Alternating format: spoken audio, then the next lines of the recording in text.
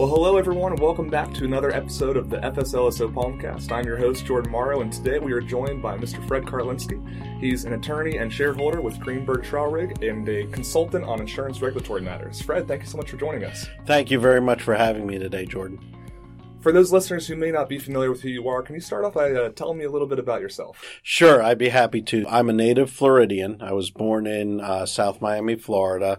I've lived here all my life. I went to school in Miami-Dade County, and then I went to the University of Miami, where I got my undergraduate degree in communications and sociology. Then I went to FSU for law school. I graduated in December of 92, took the bar in February of 93, passed, and I've been an attorney ever since. I am married. My wife and I, her name is Autumn, and we live in Fort Lauderdale. We live in a place called Weston, a little suburb of Fort Lauderdale, and we have two kids, Allie and Spencer. Well, that's great. I know we have a lot of Florida State fans listening out there, so go Noles, we can always relate on that. Well, and hopefully Miami fans too. And Miami fans as well, absolutely. So tell me, what kind of involvement do you have with the surplus lines market and regulation inside of Florida? So I've been doing insurance regulatory and transactional work really since I graduated from law school. On the surplus lines side, I have for many years represented the Florida Surplus Lines Service Office from a regulatory and legislative perspective. I also represent a number of different brokers and a number of different surplus lines insurers, both in Florida and outside of Florida. So we do a number of different things in the surplus lines market from a public policy perspective, from a legislative perspective, and from a regulatory and transactional perspective as well. And you mentioned legislative. I know you have a lot of involvement with politics and session and things like that. And as you know, committee weeks have started. And for those of you who are listening who might be unfamiliar with the legislative process, committee weeks are the weeks leading up to Florida's annual legislative session, which begins in March. What are some of the big issues surrounding insurance that you'll be involved in during this year's session? So the biggest issue for insurance this year at the legislature will be assignment of benefits. As everyone is very aware, we have this man-made phenomenon here in Florida, and really did start in Florida. And I think in large part it was because some of the plaintiffs' bar and some of the adjusters, there weren't any storms since the 04 and 05 hurricane season. And so just like folks did with mold, calling mold as gold, right, and just like they did with sinkholes, which really weren't sinkholes, they were cracks, they created this phenomenon, assignment of benefits. Assignment of benefits is where you go ahead as a homeowner and you assign your rights to a contractor, and those contractors are all tied into attorneys. In many cases, unfortunately, in my opinion, those contractors are not looking out for the good of the homeowner, but they're looking out for themselves. They inflate the cost of the claim. Insurers are in a position where they either have to pay a very inflated claim or they have to fight it, which also costs a significant amount of money. So ultimately what happens is, and what's happened over the last couple of years is, homeowners' rates have gone up significantly because of assignment of benefits. I saw that after yesterday's committee meeting, someone in the restoration area said the insurers are getting a windfall because of these rate increases. Nothing could be farther from the truth. The insurers are paying those dollars out. They're paying it out for AOB losses. I'm saying that in air quotes since we're on a Palmcast. The bottom line is the insurers are not making any money because of this. In fact, they're losing more even with rates going up. And the consumer is the one that really is getting hurt by this because they're paying more premium that's really not related to legitimate losses. It's related to inflated loss costs. And I actually read an article just this morning that said that consumers have paid over $1 billion due to rising rates over the past couple of years from AOB causing those rates to increase. But other states have passed regulation on AOB, but Florida has been pretty slow to pick up on that. What has been the biggest obstacle with getting those sorts of things passed through the legislature? The legislature and the opposition. So the last couple of years, one of the chambers, typically it's been the House, has been willing to do something on the AOB front. This year, we have new leadership in both the House and the Senate. They've both indicated a desire to do something and do something significant. So I think we will see some action by the House and by the Senate that will ultimately go to the governor for his signature. So your prediction is that this is going to be the year something's going to happen and it's going to get passed through, hopefully? My prediction is that we've got a really good shot at getting something done because everyone understands the problem, and it seems like the Speaker and the Senate President who rule those chambers, obviously you've got members that have their own opinion, and the leadership will take those opinions into account, but the Speaker and the Senate President really do seem to understand the problem and want to do something to try and fix it because they understand that the real victim here are the policyholders. It's funny that you were the one to bring up AOB because in doing some research for this podcast, I came across an interview that you did almost 2 years ago. It was in March of 2017 where you spoke with AMN Best TV at the Reinsurance Symposium at St. Joseph's University in Philadelphia. And during this interview, you talked a little bit about how AOB rates are going up. And I'd like to play part of that interview for you now, just about 30 seconds, and then I'd like to ask you a question about it afterwards, all right? Sure. I think that there is an understanding on the part of the legislature, certainly on the part of the governor's office, the CFO's office, and the insurance commissioner, that something does need to be done on assignment of benefits. Rates are going up in the state of Florida solely because of assignment of benefits. It's not because of Matthew. It's not because of Hermaine. It's because of assignment of benefits, which have taken the attritional loss ratio up in some cases as high as 20%. And so the legislature is looking at potential fixes to that.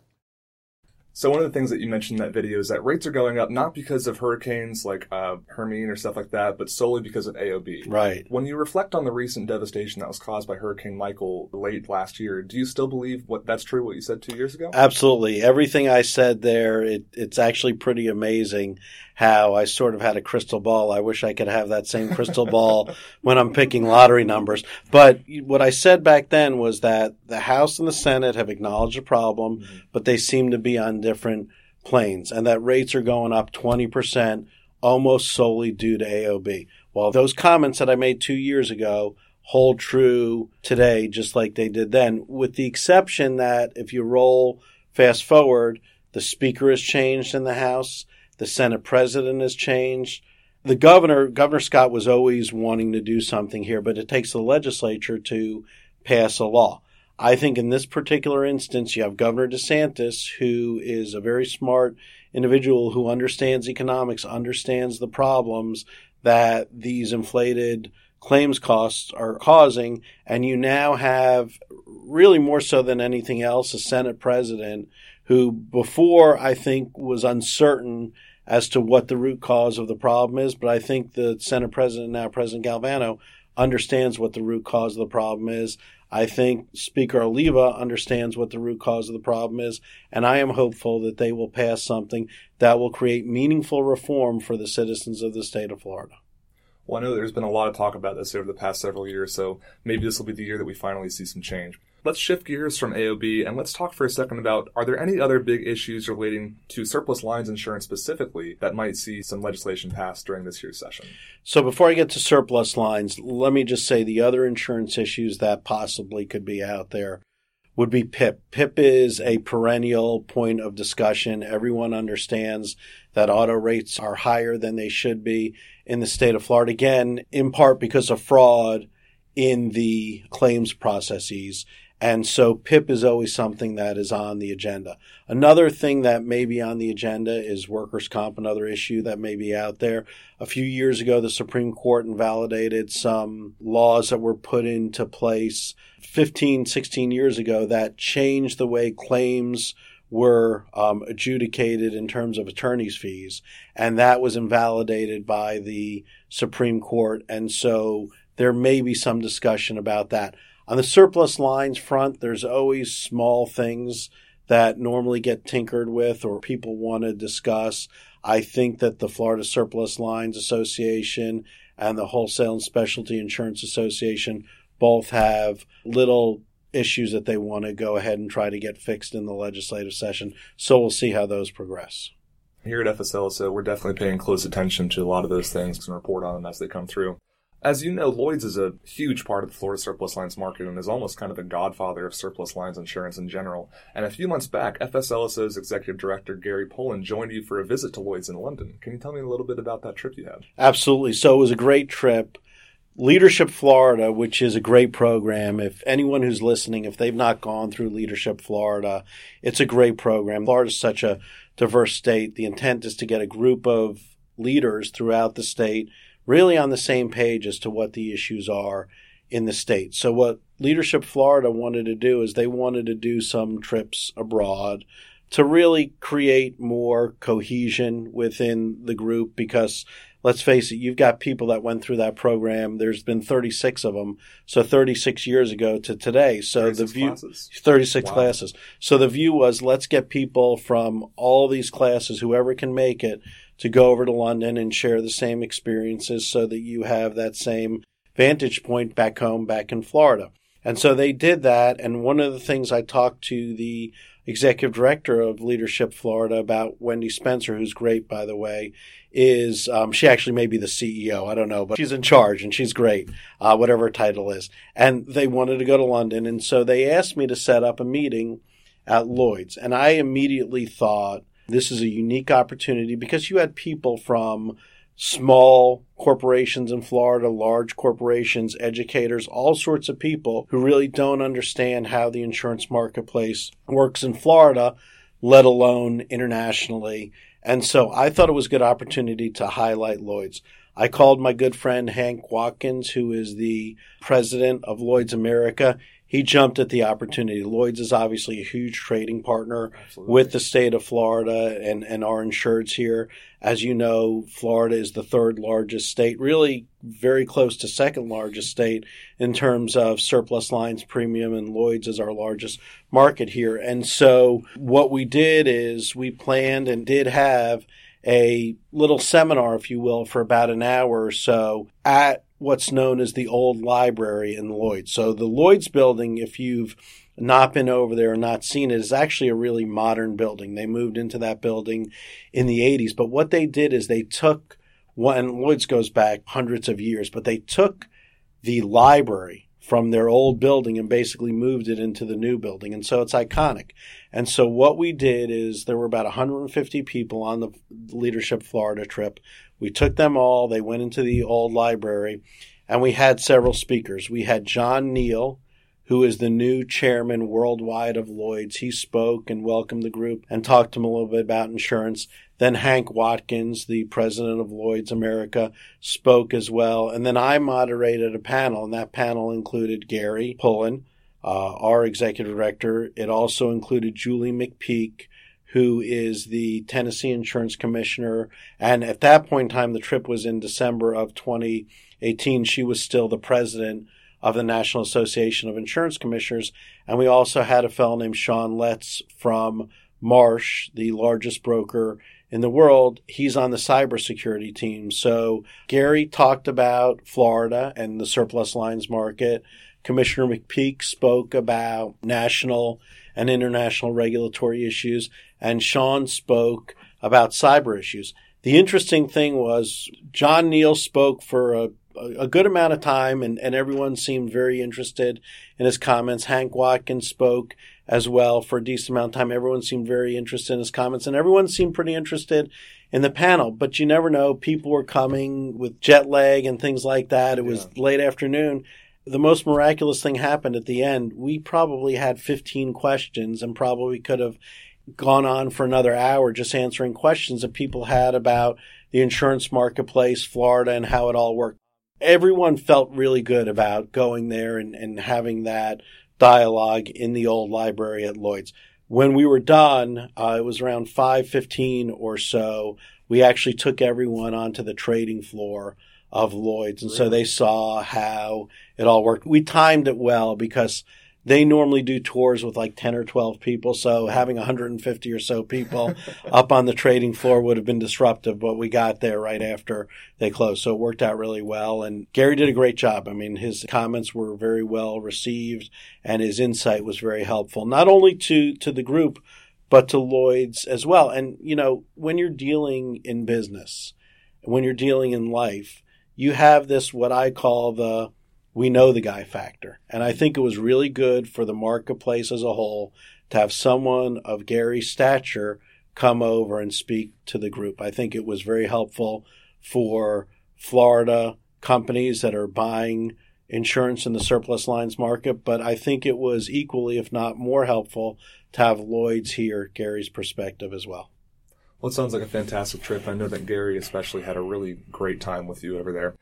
To shift gears a little bit, you have been tremendously involved in political, civic, and insurance-related matters throughout your entire career, but one part that really stuck out to me was your involvement in the Florida Constitution Revision Commission back in 2017.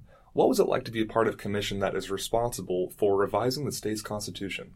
So that was a very unique experience. I'm glad it's over. There are bills out there that are looking at, in the legislature, looking at doing away with the Constitutional Revision Commission. I don't think that's a bad thing. Florida is the only state that has a Constitutional Revision Commission, so we were mandated to go ahead and look at the Constitution and potentially create some amendments to it.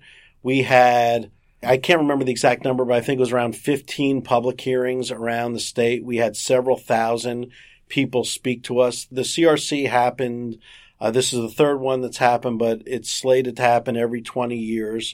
So the first one was in the 70s, the second one was in the 90s, and now obviously the world is much different with social media and with email. So the last two, through no fault of their own, could not have had, because you didn't have the technology like we do today, the amount of input that we had. We had thousands of emails. We had thousands of phone calls. We had thousands of posts on social media that were talking about the work we did.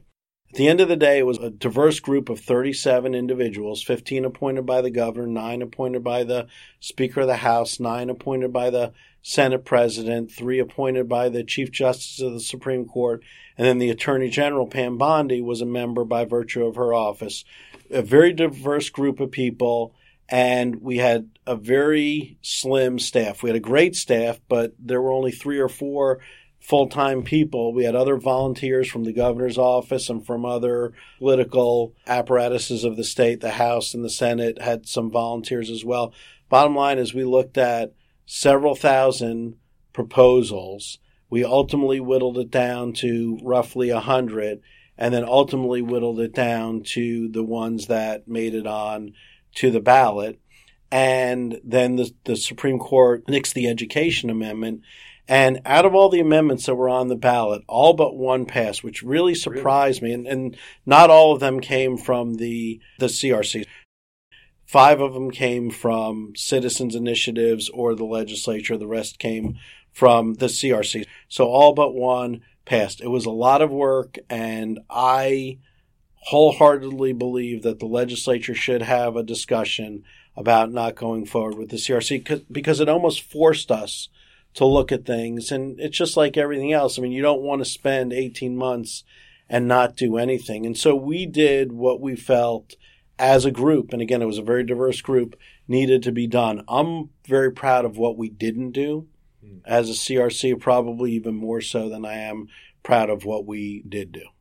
Well, that's a really unique perspective, and it sounds like a tremendous amount of effort. And you're right, it's interesting to think about if these commissions meet every 20 years, what is the next group in 2037 going to look like compared to 2 years ago in the 90s and the 70s and stuff like that? I know we're a little short on time, so I have one last question to ask you before we get out of here. And that is, when you look back on all of your involvement throughout all of your career, throughout law and politics, insurance, and everything else that you've been a part of, what are some of the accomplishments that you were the most proud of when you reflect on your career? I'll tell you, even though you asked in terms of my career, I'm still proudest of the way my kids, the book isn't written on them yet, but they're pretty good kids, and I'm pretty lucky to have them and my wife in my life. So that would probably be my proudest accomplishment, just what we've been able to do as a family. But I think the fact that I've been able to build up a very large and respected, hopefully, insurance practice that started in Florida, but now transcends the entire United States and, in fact, internationally, to me is a huge accomplishment because we get calls all the time from companies all over the world that want us to help them and represent them. And so I'm proud of the work we've done. I'm proud of our accomplishments in business, and I'm proud of our reputation. I'm especially proud also of the fact that not once but twice I have assisted in the depopulation of our state's residual market. First, the Florida Property and Casualty Joint Underwriting Association, and now Citizens. I think people underestimate how exposed the state of Florida is financially and infrastructure-wise to hurricane risk. And I think what we've been able to do in helping to revive the private market for insurance in the state of Florida is nothing but miraculous. I think if you look at any other state and how well or not well they are prepared for any type of hurricane in terms of their insurance infrastructure, in terms of their residual markets for insurance, I think you're going to find that the work we've done, which I've been involved with and a number of other people have been involved with as well, I think the work we've done here in the state of Florida is nothing short of transformational. Yeah, absolutely. Thank you for all the work that you've done for Florida as a lifelong Floridian myself, and you've definitely made an impact and a legacy, and thank you for giving us some of your time and coming on the podcast today, and it was great to talk with you, Fred. Thank you. Well, thanks for having me, and if I can ever be helpful to you or any of the listeners, feel free to contact me. Thanks again. Thank you. That's all for this episode. Thank you so much for listening.